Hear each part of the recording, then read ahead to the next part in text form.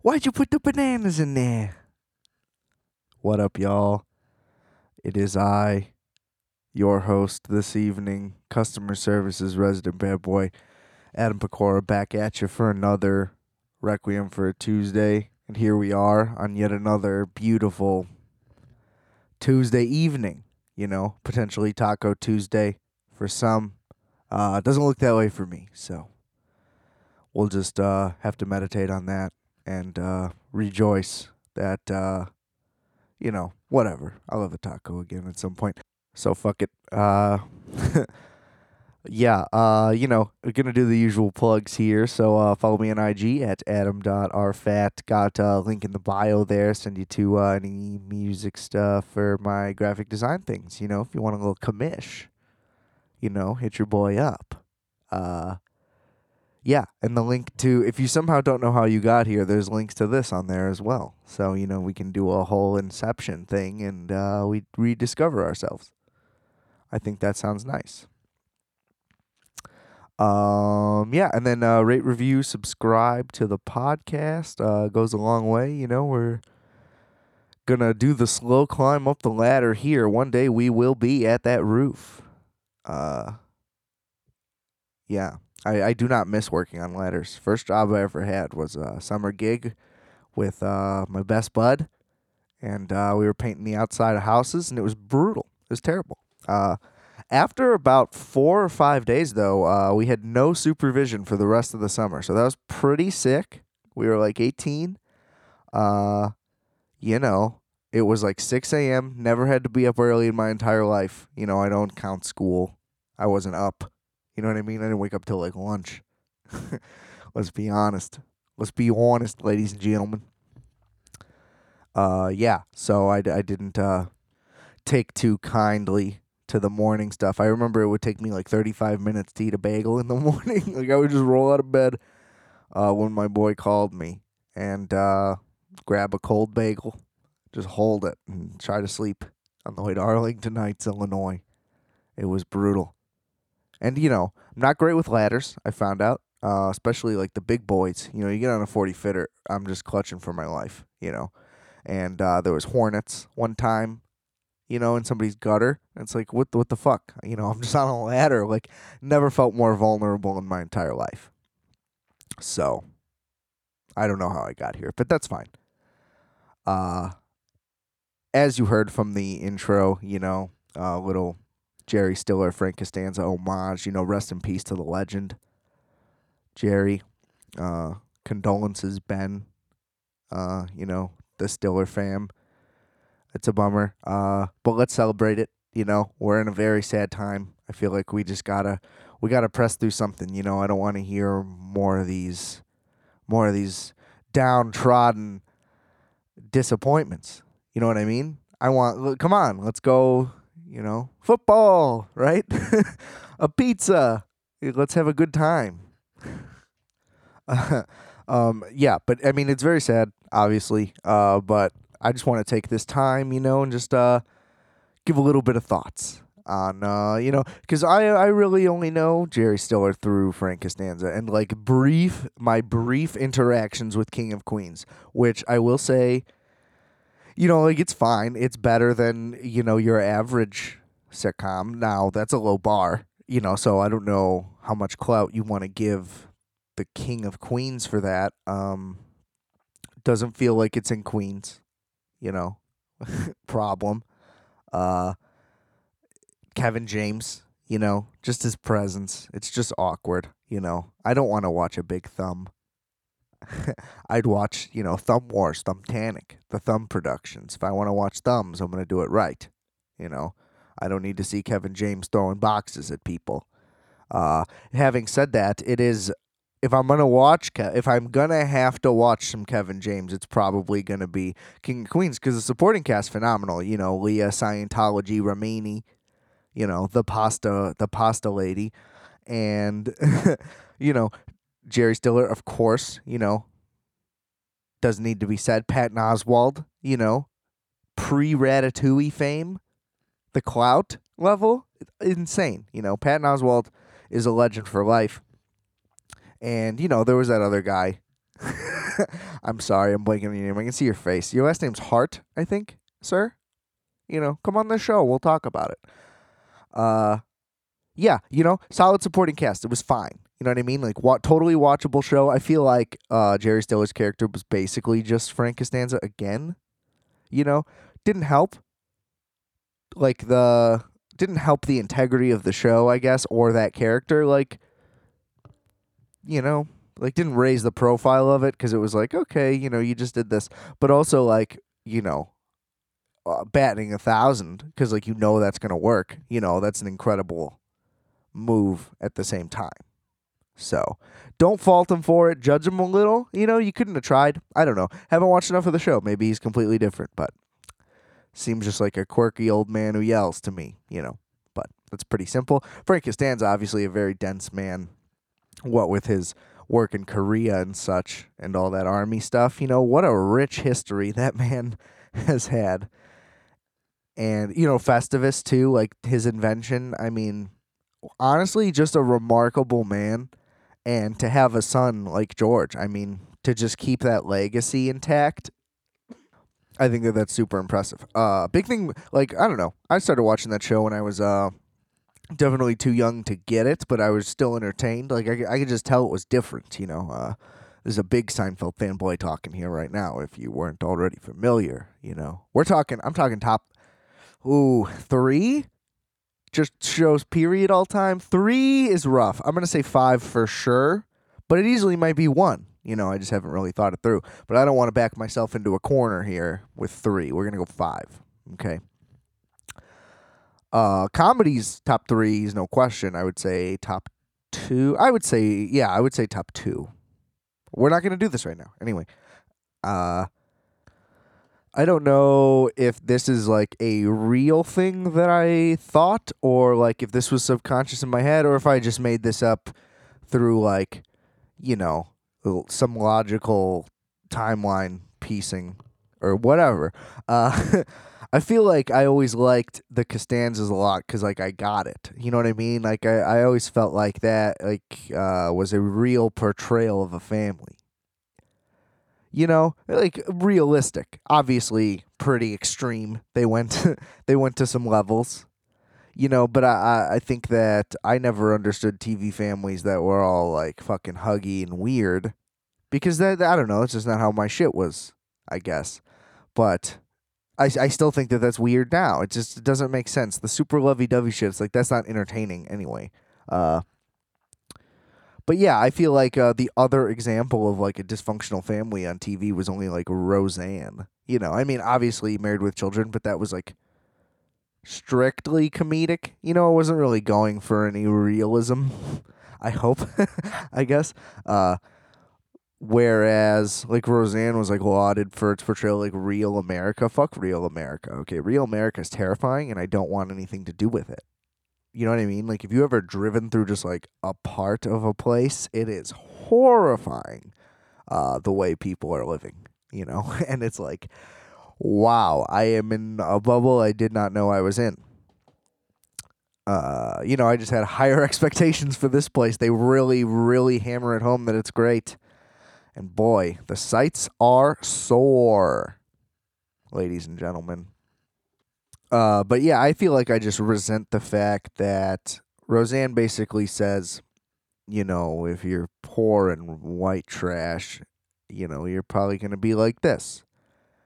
And I resent not the poor part, certainly didn't have not ever had any amount of money that I would consider not poor at any time in my life, but the trash part. It's like that you have to be like scummy and dirty and, getting fights on the lawn, like in it.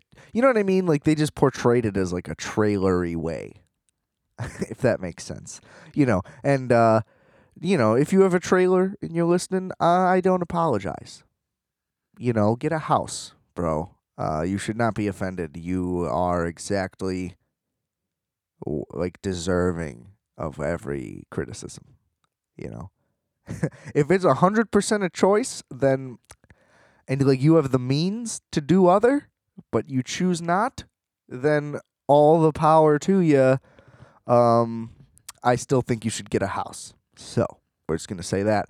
But yeah, it just had like the trailery aspect to it, where it's like, look at how fucking redneck, scummy these people are. Whereas like you can be dysfunctional and not just like scum. I don't know the word that I'm trying to use, but just that like trash bullshit. Uh, the Costanzas were just like, they were just fucking angry and screaming. They were just crazy. They were loud people. Some people are just loud. That can be a thing. Like, you don't have to be a hillbilly to also yell at your mother. And I just resent that was the portrayal. And it was like, this is what families are like. It's like, no. You know what I mean? Like, we clean the house. You wash the dishes. It's not fucking gross and all that shit. But yeah, so a lot of respect for the Costanzas for that. I don't think that they were trying to go for any bold statements there. I think that it's just one of those like, everybody knows a family like this. Definitely, I wouldn't call it on par, but I get it. You know what I mean? I lived a little bit of it. And Jerry Stiller was unbelievable the whole time. I feel like it's not really talked about almost ever. I didn't know about it until somewhat, like relatively recently, given how long I've been watching the show. He wasn't even the original Frank Costanza. There was another guy in the first appearance episode. The one where they park his car in the handicap spot. And it gets destroyed. It was just like some other guy. He basically looked like if George was older, and it wasn't the same. They redid the episode with Jerry Stiller. Like, I don't know what happened. Like, if during production they were able to get him or something. I don't really remember how that even happened, or where they did it twice. But yeah, it was weird. And he was not as good, not as effective. Like, same lines, and he just did not nail them the same. Now, if that was the version I saw first, maybe I would be like, maybe I would think it was a little bit better, but I mean, there's just no improving what Jerry Stiller did. You know what I mean? And Seinfeld's dad was originally a different actor as well. He was in, I think, just the pilot. No, he had a couple appearances. He was in the dinner party one as well, I think. So yeah, strange choices. They definitely upgraded the dad both times for both characters. So I mean, bravo. Every little tweak that they made to that show was such an improvement. But yeah, so Frank Costanza. We're going to stay on topic here, at least for a little bit, because I could talk Seinfeld all day, obviously. I mean, Seinfeld had, 180 episodes? You would probably think Frank Costanza was in 85 episodes, maybe? Maybe that's even selling it short for some, for some reason. It seems like that might not be enough. It seems like he's around 50% of the time. A little less. Okay, I backtrack a little bit. It feels like he's there like 40% of the time. No. No. He's only in 29 episodes. Insanity. Like, to have that presence like that is unbelievable. The fact that, like, you can ride that supporting role so strong that, like, it feels like you're, like, so much more a part of it. Like, if you won, like, Best Supporting Actor, but you're in, like, 4 minutes, and you just, like, nail it and take charge, and so, like, everybody remembers it like you were in the whole movie, but turns out you weren't. And even when you rewatch it, it's like, damn, he was awesome, It just, like, never feels like a short amount of time. That was the ultimate thing. Like, every second he was on screen, it was magnetic and, like, memorable, and he has, like, a million quotables. You know what I mean? As does everybody in the show. Like, the entire script is a quotable, like, every episode, sure. But the delivery of Jerry Stiller is unparalleled. I mean, you want a piece of me? You got it! Like, come on. Everything is unbelievable. I could just quote him all day. It doesn't need to be done, frankly, because, you can go find him. But, I mean, rest in peace to the legend in all of Del Boca Vista. there's not a better Costanza. That was not a good send off, and I apologize for the lackluster quote, but you get the sentiment. Was trying to keep it all within the fam. But rest in peace, Jerry Stiller. Tough loss, and I'm gonna go through some Frank Costanza episodes specifically, and we'll have some fun with the man Zier and such. Marching onward, because we got to keep things fun around here. You like that little Captain Kirk inflection there? That just slipped out. I just channeled William Shatner casually. That wasn't even a part of my repertoire, any type of planning. You can look at my notes. I don't have any notes. And you'll see that, total clean off the dome. Shatner. One day we'll make it. Boom. Oh my God. Catch me in the 4th Star Trek reboot in 2036. I'm going to be Captain Kirk, and I'm going to nail it. I want to be in the meta Star Trek movie that's about filming the Star Trek movie. So I'm playing William Shatner playing Captain Kirk during the production.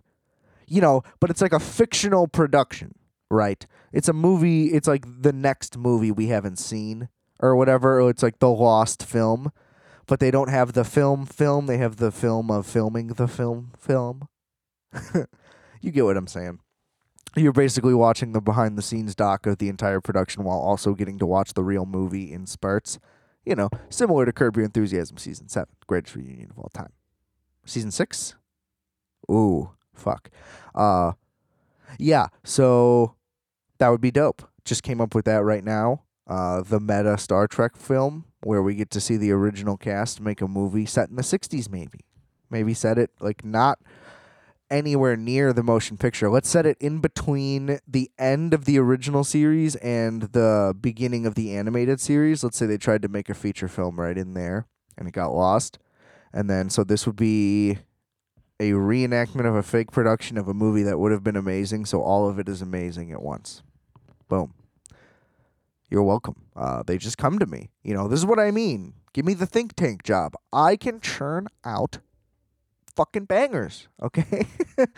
Somebody write the script. Give me a production credit. We'll talk.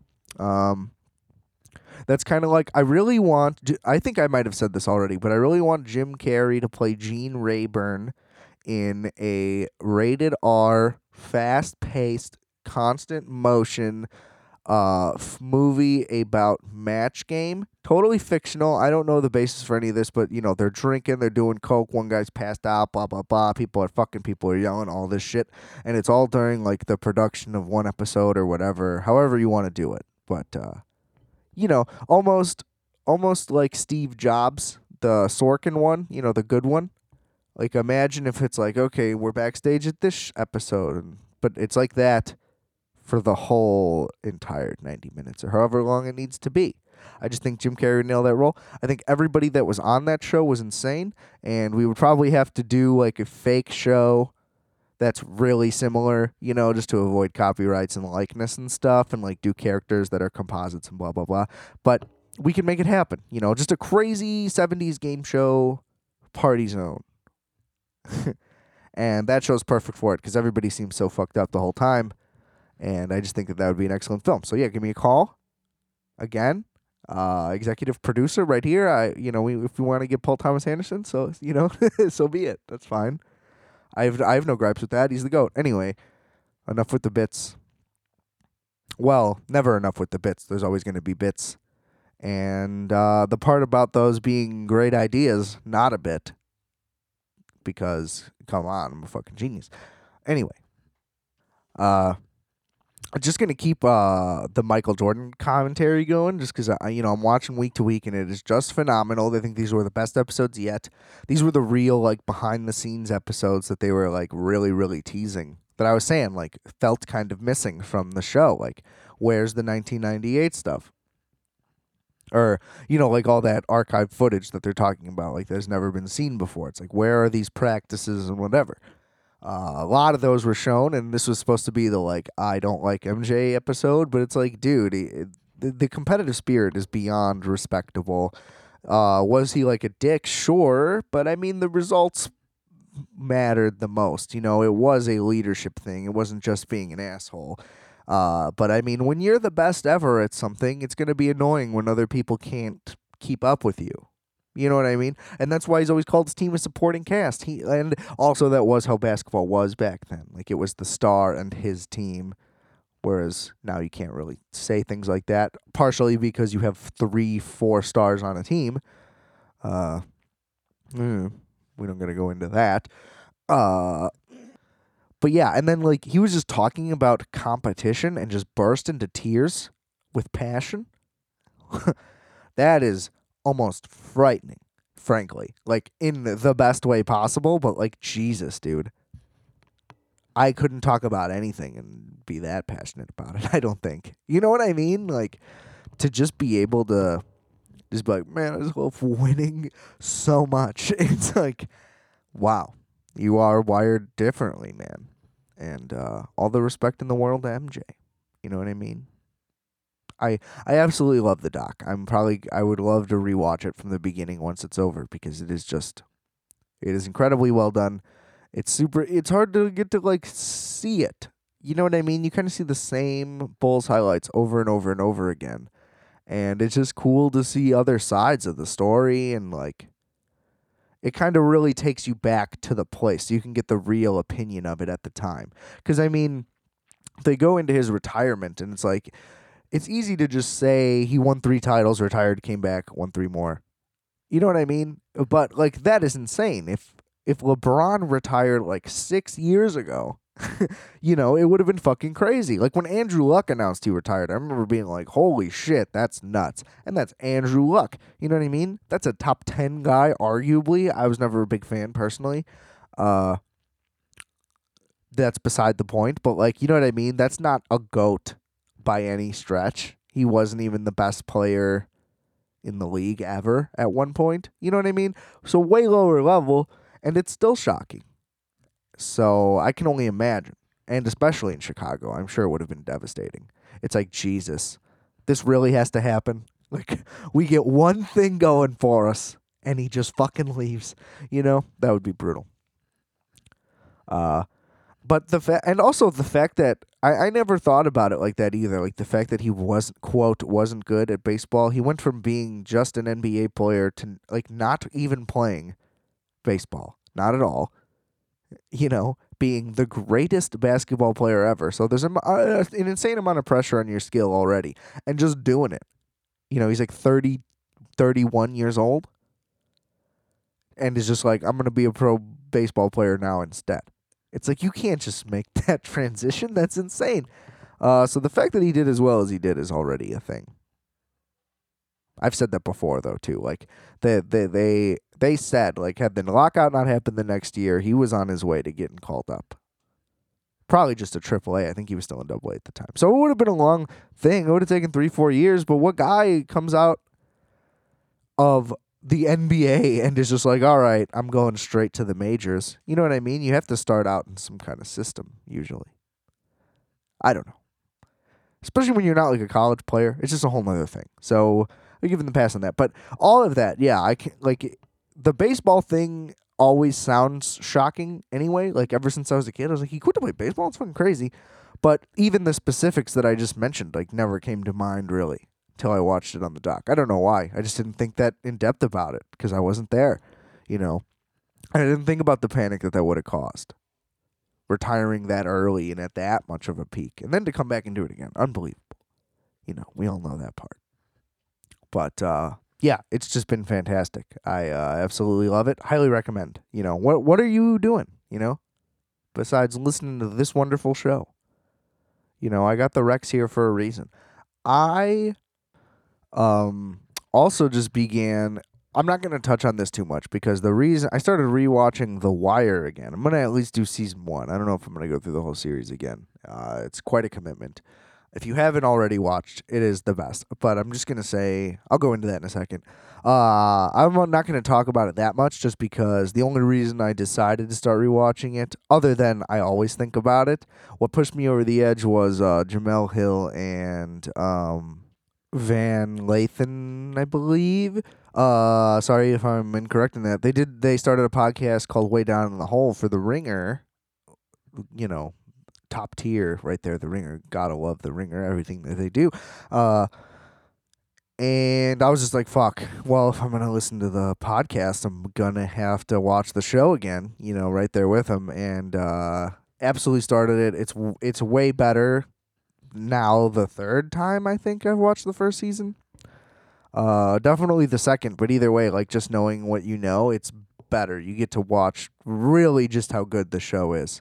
And for those who don't know, just a brief summary. It's basically about the entire city of Baltimore. But the first season is really just about these specific police officers trying to take down a crack and heroin empire.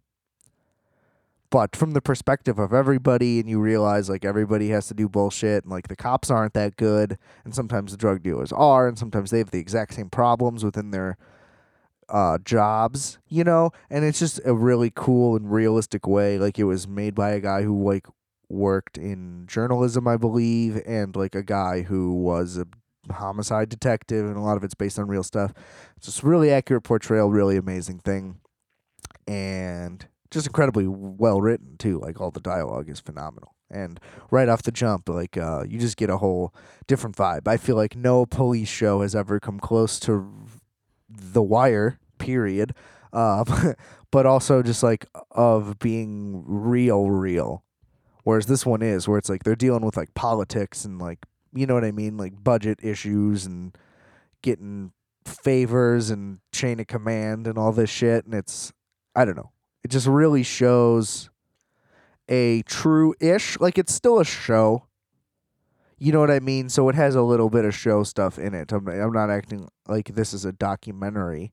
It's definitely probably a lot more interesting than real life would be, as always is with television.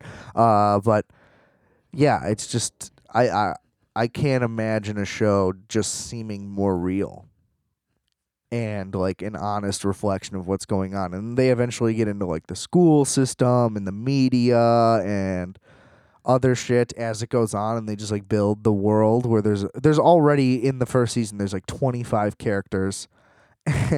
And the list only grows from there. Now it definitely shrinks a little bit, if you know what I'm saying, along the way, but then it builds back up at the beginning of each season, then it gets a little bit chopped down as we go. uh but it's phenomenal. Everybody please watch it. If there's any reason to do more on it, I shall. But again, like since I basically got the idea to watch it from a podcast, I'm not really gonna try to steal that and do my own. Although it is a great idea. Speaking of which, like I was thinking about like, let's say great case scenario. You know what I mean? We start popping off, and by we I mean me. You know what I mean? The one man show, the only guy you need in town. Uh, yeah, we start popping off, and then let's say I get the means, and I'm like, well, because my dream has always been not dream, well, a dream. I'm a dreamer, ladies and gentlemen. I got the big ideas, as you know. I'm the idea man. So one of my many. um, it would just be awesome to like run a record label. That would just be super cool to me. I think so. Now, that would be pretty difficult. And, just financially alone. A whole lot would go into that, blah, blah, blah. Okay. But an offshoot of that is what I'm getting at, would be like if I had a podcast network, right? Let's talk hypothetically here. You know what I mean? I don't got any grounds in motion here. I'm sitting in a chair on the floor in my bedroom right now. You know what I mean? I'm not delusional about nothing yet. We'll see. Let's see how long this quarantine keeps up. Maybe I'll think I'm a star by the end of it. Who knows? But yeah, I don't know. I would want to do like a lot of specific shows, I feel like. And it's like, you do like your 10 to 15-minute programs. They could be about whatever. I've talked about how I wanted to do like a microwave one where it's like the podcast is as long as it takes to cook and then eat and then review. So that could be like a 15-minute podcast. And then, whatever. You have your 30 minutes, your hours, your 2 hours, your 3 hours. And they're all varying categories. Maybe some are scripted. Maybe some are like radio serials, you know what I mean? Where there's like produced. We do like Foley and sound and all of that to it. We could do scripted, unscripted. We could do like characters, like I've talked about, like how I've always wanted, let's say like Troy and Abed to do a podcast in character. That could be cool. Or one out of character. We could have both versions of that, scripted or unscripted, and both versions of that. Whatever. I just feel like all those variations, and if you get them all in one place, it's like, oh, this is like the network I go to because they got killer shit. I think that obviously that's already in place, and it's not by any means like an original idea, but I think just having all of the same kind is a mistake, almost. I don't know. I'm sure that there's plenty of networks that do that already. That's just what I would like. And also, like, imagine if a show rebooted just as a podcast. Like, if a show got canceled, obviously because of its ratings, like, that's why it would be canceled. But let's say they'd also had a big budget, right? Like, the production was just rough for whatever reason. Why can't a show be rebooted as a podcast? It'll be tough to transition it, I'm sure. Whatever show it is, no matter what, like, you're going to rely on some visual stuff. But especially like the more dialogue heavy it gets, like let's say like Clerks 3, right? Like if Kevin Smith wanted to be really ambitious, not to dog on Kevin Smith. It's just that Clerks is a very talky film where you almost don't need to watch it. And I don't mean that in a bad way. They're not bad looking movies by any means. I'm just saying, like, you could probably just put that movie on audio and you would still get the gist of it. You know what I'm saying? Like, whether you've seen it or not, or how to picture it or whatever. So let's just say like they did Clerks 3, maybe not 3. Let's not ruin the movie. I think that's why I feel sour about saying that. Let's say like they wanted to reboot Clerks into a TV series again. Like they did the animated one, which is awesome, whatever. Why not just do that as a podcast where it's like, if the show is just people talking anyway, let's just do it like that. So why not reboot a show, movie, sequel to something, whatever, but as an audio-only version? And then, again, we can still do, like, effects and sounds or whatever, but it's just going to cost way less, period. You know what I mean? Like, without the cameras, it's huge.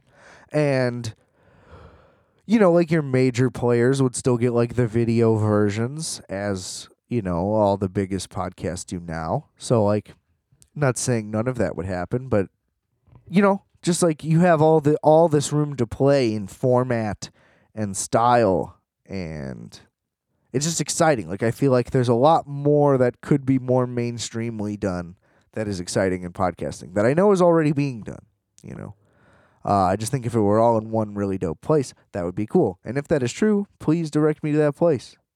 I'd love to find it, but I would also love to do it. But I don't know how to do that. I don't know how to do anything. Don't listen to me. That's like my favorite game to play with myself. It's like, how can I think of this great idea? And then how do I realize that I have no way to make it happen? Isn't that fun? I feel like that's really been a quarantine theme. You know what I mean? It's like, oh, let's go do this. Oh, we can't. Oh, let's go. No. Have you been doing? Nope. Can't. Just no matter what. It's like, oh, fuck.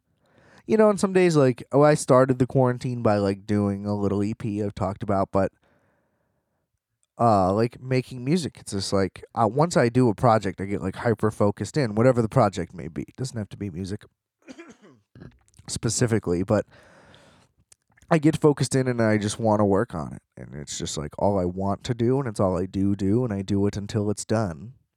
Take breaks when I need to, whatever. And once I get that burst out, it's like I can't just force myself to try it again. You know what I mean? It's like I got to get back into that mode. And my issue is that I don't know how to channel it, right? So there's been like a couple days where I'm like, all right, let's jam today. But it's like I just like can't. If I don't feel it, it's just like nothing good's going to come out of it. And I feel like quarantine brings that funk, is what I'm getting at. I almost lost it. You might have heard me trail off, but I brought it back home. like Bobby Deeren. That new album I think is going to be great, by the way, the Bob Dylan album. And see, now I did trail off. Where was I? Just kidding, bro. I'm on top of it. You don't listen. I think it's just natural to be kind of bummed out by this. You know what I mean? Like everybody's saying, like, "Hey, dude, like everybody's fucking sad. They're just stuck inside. It's depressing." And so yeah, like I try not to feel bad about it, but it's also like, dude, I have so much free time. That's the problem. It's not like what I feel I should or shouldn't. You know what I mean? It's not like I'm upset with me that I don't want to do it. It's just like I'm aware that logically it's like, oh, I've got a bunch of time. So would be nice to just keep at it. I know that it's fine that I'm not, but it's still just like, man, this sucks. Like I wish I could just be at it. You know what I mean? I feel like everything has to turn into this like debate no matter what, right? It's like somebody's like, oh, Adele lost weight. She looks great. And then somebody's like, don't say she looks great. She always looked great. And it's like, well, yeah, sure, right? But that wasn't what we were doing, So like, why are you changing it into a whole other conversation? I just don't think that needs to be a thing. It's like, I can be bummed that I'm not working on shit. It doesn't mean that like you have to tell me it's okay to not whatever. It's like, I know. You know what I mean? Like, I'm not an idiot. You don't need to tell me, like, because, like, the internet is a psychology major now, what is and isn't okay for me to feel. You know what I mean? Like, I know. I'm not stupid. Well, that's an argument that we could have. But, come on. Throw me a bone, at least. Just assume that I get it. You know what I mean? But, I mean, there's definitely positives coming out of it. I've never done routine exercise more in my entire life. And granted, it hasn't been very long. I'm on to like a 5 to 7 daily. Wait, what? 5 to 7 days a weekly thing.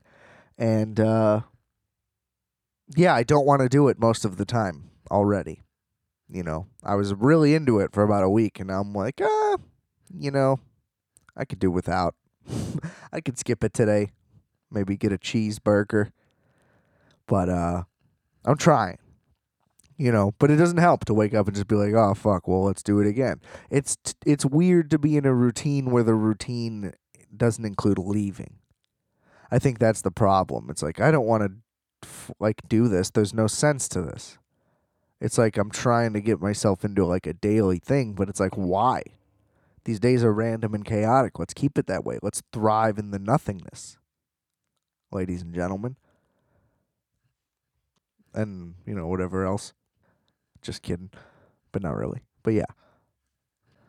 Yeah, and I'm really indecisive about what to watch. That's the most annoying thing ever. I'm always like that. I have an abundant collection of DVDs. I got like 3 streaming services. There's always YouTube. And I just cannot, I cannot for the life of me pick something. And it's like, when I finally think of a thing that I like, it's like, oh, that's not streaming on anything. And it's like, well, I guess I'm not going to watch anything. You know what I mean? It's like I always want to watch the one thing I can. It just destroys me every time. But I did order a copy of Good Burger, the classic from 96, 98. Ugh. I hate it's like numbers that look the same are the reason why I don't remember them. It's not that I don't know which year it is. Like, I know it's one of those two, but those numbers with the curves and the whatnots, you've seen them, They look the same sometimes. And, yeah, I don't know. But I'm going to do a full review on that. I know I've talked about it a little bit on one of these episodes at some point. Although, as we know, I do that thing you do. I don't know that song, That Thing You Do. I know that that's a thing you do. Haha. But, yeah, so I don't know why or where that came from. Or if that was accurate. And I don't really care, frankly. As you can tell, I'm kind of losing it.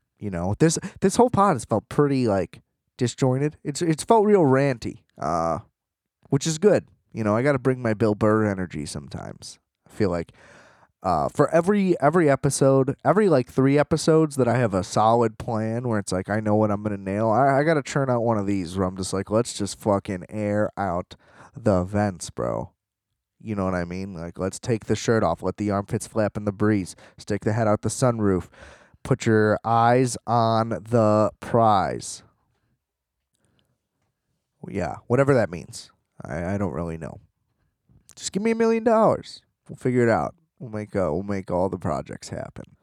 I will say, in all seriousness, though, big shout out to Adrian via Yoga with Adrian on YouTube. Via is not the right word. I was gonna say Allah. Yeah, Adrian Allah Yoga with Adrian. But yeah, via is not the right word. But shout out to Adrian. That has been my instructor. Bought a little mat, $10, chilling. Good thing to do if you're looking for something. Nice little meaty exercise. Keep those bones intact. You know what I mean? Keep those quads pumping. There's plenty of good shit on there, and I highly recommend it. And that's what I've been doing.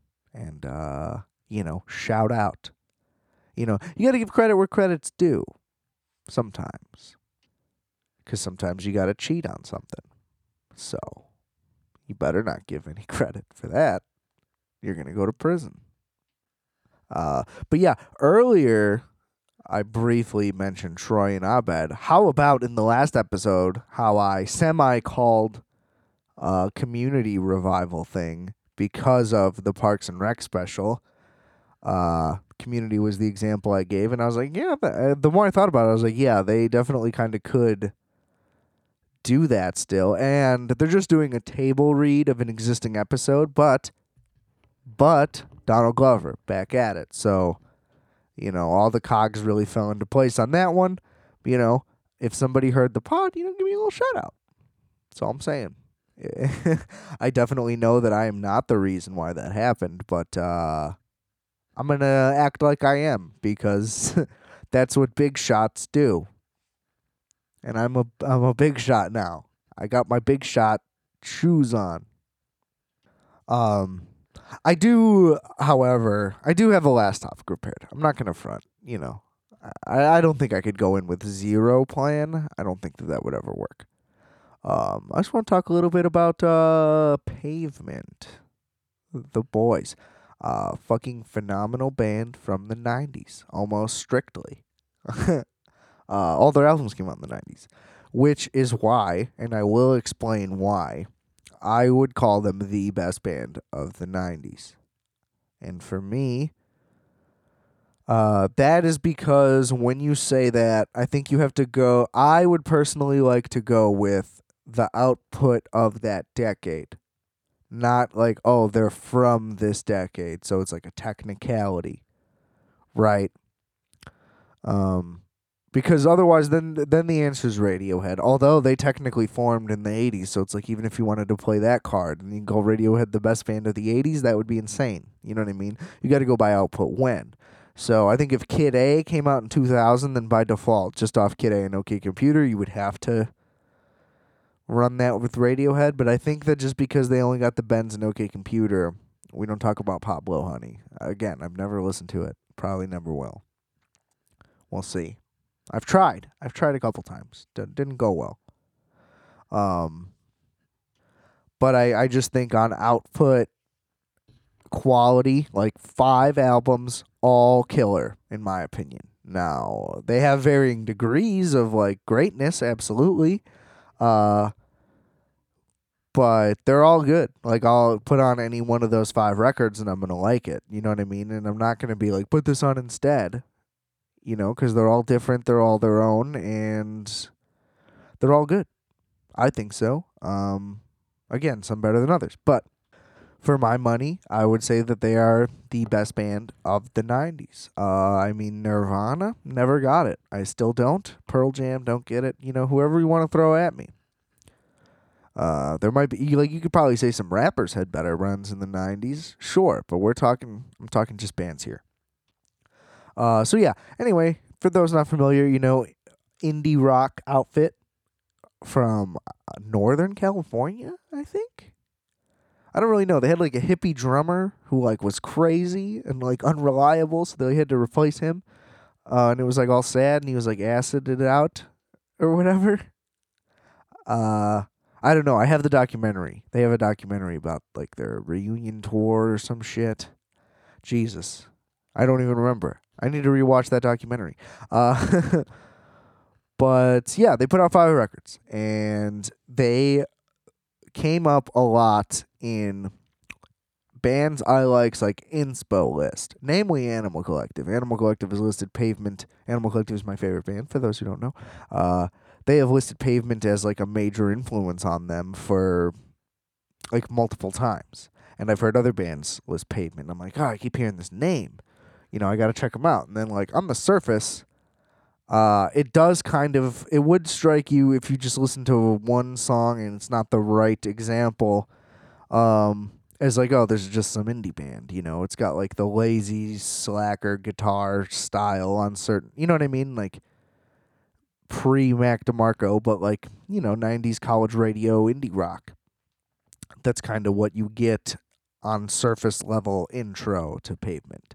But the lyrics are nuts, the melody, like, you know what I mean? Like the melodies are pretty like clever, and like the playing is so intricate and fucking experimental and weird. Like the guitars get so weird and the drumming can like just be so off, but it works, and it's like they just get really creative and go nuts a lot of the time. Like it'll turn into these like crazy breakdowns, and like they'll get like really heavy for a second, or they'll like scream, and then they'll get really soft and they'll like stop and start, And I'm not Anthony Fantano here, like I'm not here to do like any reviews or anything. But I just think, if you're looking for something new and something that's different, check them out. But I mean, like, if you're into just like fucking killer riffs and shit, like, check them out. Good lyrics, check them out. You know what I'm saying? Like, just gotta show respect where it's due. And it sucks because they were gonna do a rare reunion. I think they did one 10 years ago, and it had been 10 years since they broke up or something like that at that time. And they were only like booked for 2 shows, and it wasn't like anything I was going to be able to go to as far as I can remember. But it's like likely that those will be canceled, and it's like, what if that means that that's a permanent cancellation now? Because a lot of the guys in the band are doing other projects and stuff, and it's gonna fuck with a lot of cross timelines, and that's kind of what I fear. Like the jumble that's gonna happen in the venue industry. I kind of talked about it a little bit when I was chatting with Lenny recently. Was what's it gonna be like? Like if everything has to get rescheduled and pushed back, like who's gonna get cut? You know what I mean? Because at some point, some things are just gonna have to get dropped. Whether the individual venue has to do it or somebody has to do it for their entire tour because they already have another one or something like that. And it just sucks. It's scary for like the whole industry because every venue's struggling right now anyway. Not that Pavement was going to be playing a venue. I'm pretty sure that it was festival style. But those are being canceled too. So, I mean, it's just like, at what point are we ever going to get back to this? Because, I mean, live shows they're literally called crowds. You know what I mean? Like, they require a lot of people to be close together. That's just how it works. And I think that it's going to be a very long time before everybody's comfortable doing that. Who knows with legally, because the country certainly doesn't seem to give a fuck, and they just want to open everything up. And hey, whatever. You know what I mean? Like, it's out of my hands. There's nothing I can do to stop that. But I guess write a letter to your congressman. They work for us. Yeah, I'm glad you still think that. That's fine. But even that's going to take already over a whole nother month to happen, just like guaranteed, just based on where we're at. So I mean, are there even going to be that many venues left? Like, it's just like only the financially strong will survive. And it just seems like everything is just going to be mega corporated out. after this. It's like you can only see the expensive shit at the expensive place for a lot of money. And it's like it's going to be a struggle for any independent act. You know what I mean? And it's just like, obviously, this all spawned from me thinking about Pavement, who used to be one of these acts, and like missing out on their big reunion factor when they're only going to do a handful of things a year. Also a bummer, like Rage. Whereas like Rage is rescheduling, I think, because like, you know, those guys aren't as active anymore, you know, because Prophets of Rage was a fucking disaster. We don't need to really talk about that. Big mistake. And that's a way bigger draw. You know what I mean? Like, they were selling platinum records when they were out, and they've only grown and become more relevant as this country has buried itself head first in the dirt. So all of that makes sense, and I'm glad that they're still doing that. I probably won't be attending because it is ironically insanely expensive. That's the only thing I have against Rage. And they donate like all their shit, and I get it. But you could just make it cheaper. You know what I mean? Like, if you're like for the people, you know, I don't know. That's a weird gray area, though. It's like you're a fucking artist, and you deserve to get paid for making such great things. So I do understand that side of it as well. But it's a little ironic. But it's like, in that scenario, right, like, who does that knock out? Like, if they need to go to the same places at the next time, you know what I mean? Because that draw is going to be huge. So, like, some event in some production company, like, I'm just worried about a domino effect where it's like, if one thing gets bumped, then the next thing, and before you know it, it's like everybody's fucked, and, like, nobody gets to tour, and all these places just shut down. Yeah. That's what listening to Pavement got me thinking about. So just imagine what you could go through when you listen to them. It's just a concern I have. I'm worried about it because I definitely have been slacking in the shows that well, obviously now, but in the shows I was going to, like, I was skipping a bunch of stuff. And it's like I kind of regret it now, obviously. You know, hindsight is always 20/20, but especially right now, it's like, oh man, I definitely should have been on more roof decks. You know what I mean? Like sipping a cold one on a roof with a bunch of weirdos. I'd be the weirdo, you know, but they're all weirdos because I'm the weirdo. You know what I mean? It's all perspective, bro. Yeah, so I mean, I just hope everything gets back so I can do it. We had a show booked on Easter. We were going to play Empty Bottle. It was going to be amazing. It's going to be a great experience for me. A lot of fucking amazing people have been on that stage. Just the fact to have done that. Nobody would have been there, you know.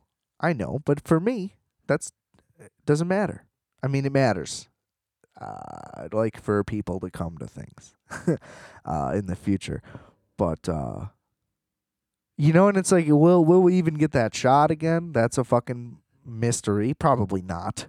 You know, it's just like how could you?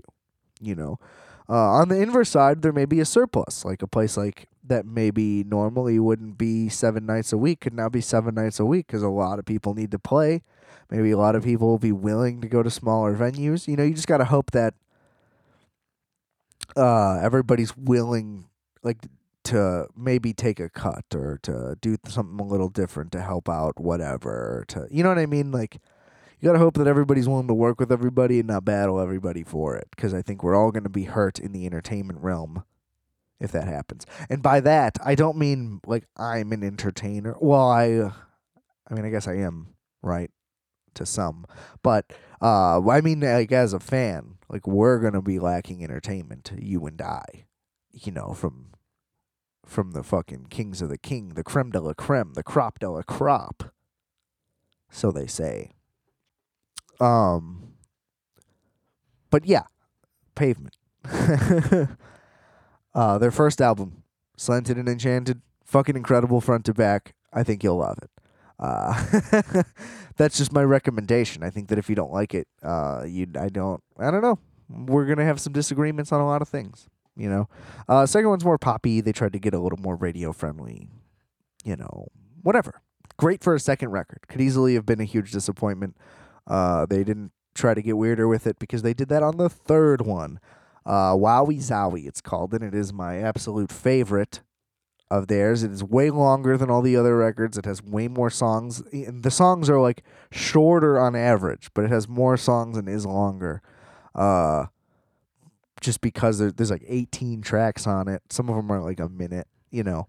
It goes by pretty fast. It goes by faster than their second album, in my opinion. Even though that's literally not true. It feels like it.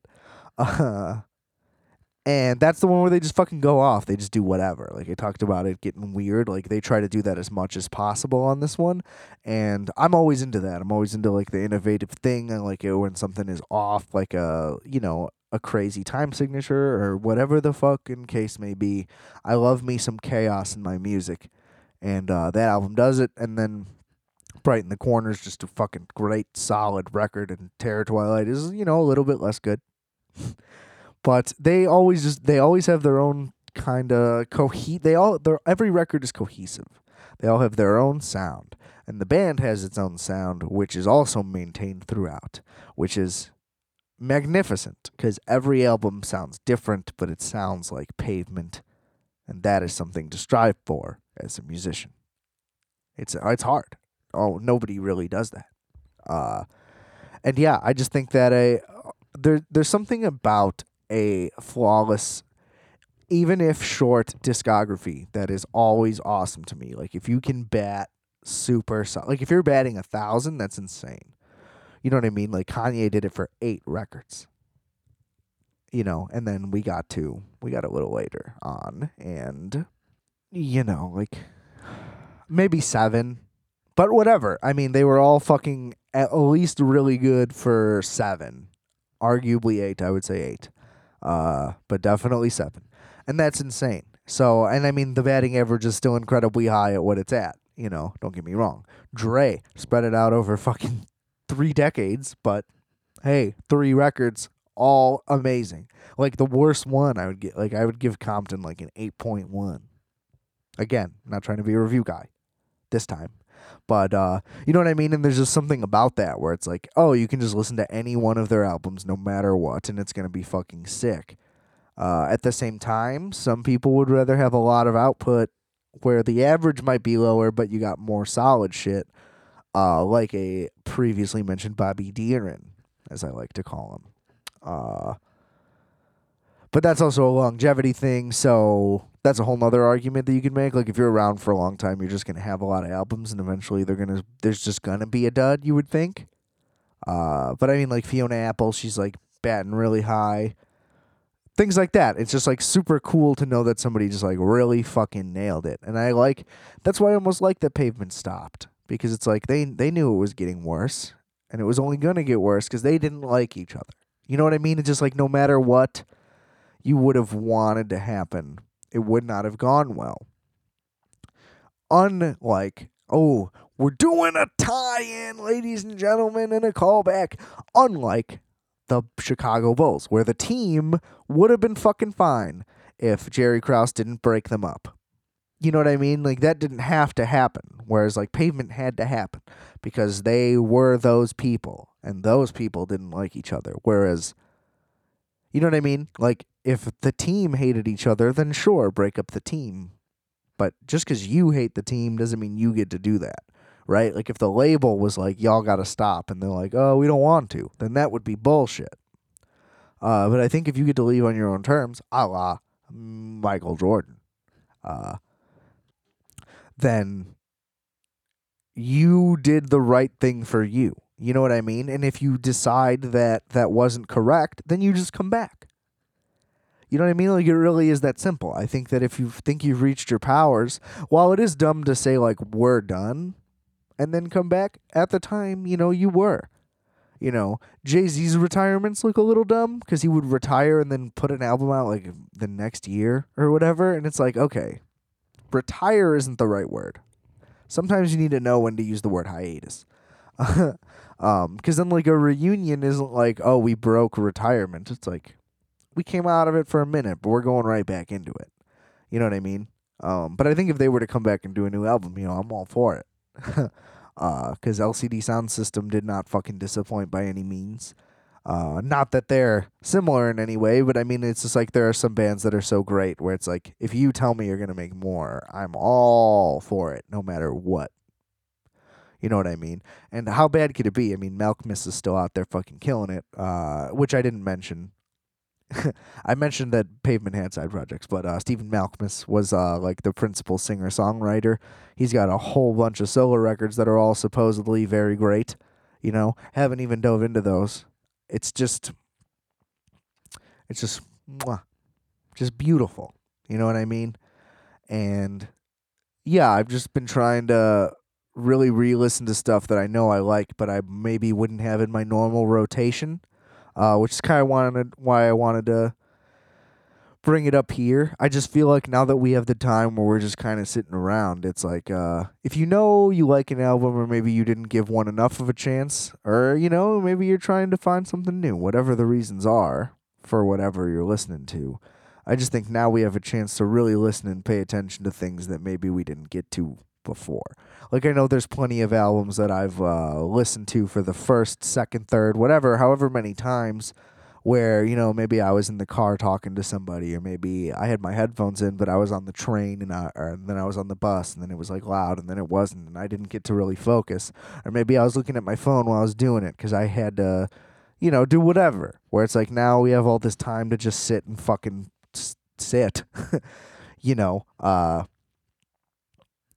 I think it's time to just go front to back, just zone in and just focus on it. And I think it's a more rewarding experience. Now everybody knows that with listening to music, but I just think now is the best time to be able to do it. So if you're looking for some shit to check out, I recommend them. That's my music rec of the week. We're not going to make that a regular segment because I don't think that went very well at all. So this was my unprepared pod of the of the month. I hope you still enjoyed it anyway. But I'm gonna fucking skedaddle before we get into a bigger fucking disaster here. So just remember that I are fat, you are fat, and we are fat. Calc you later, everybody. Peace out.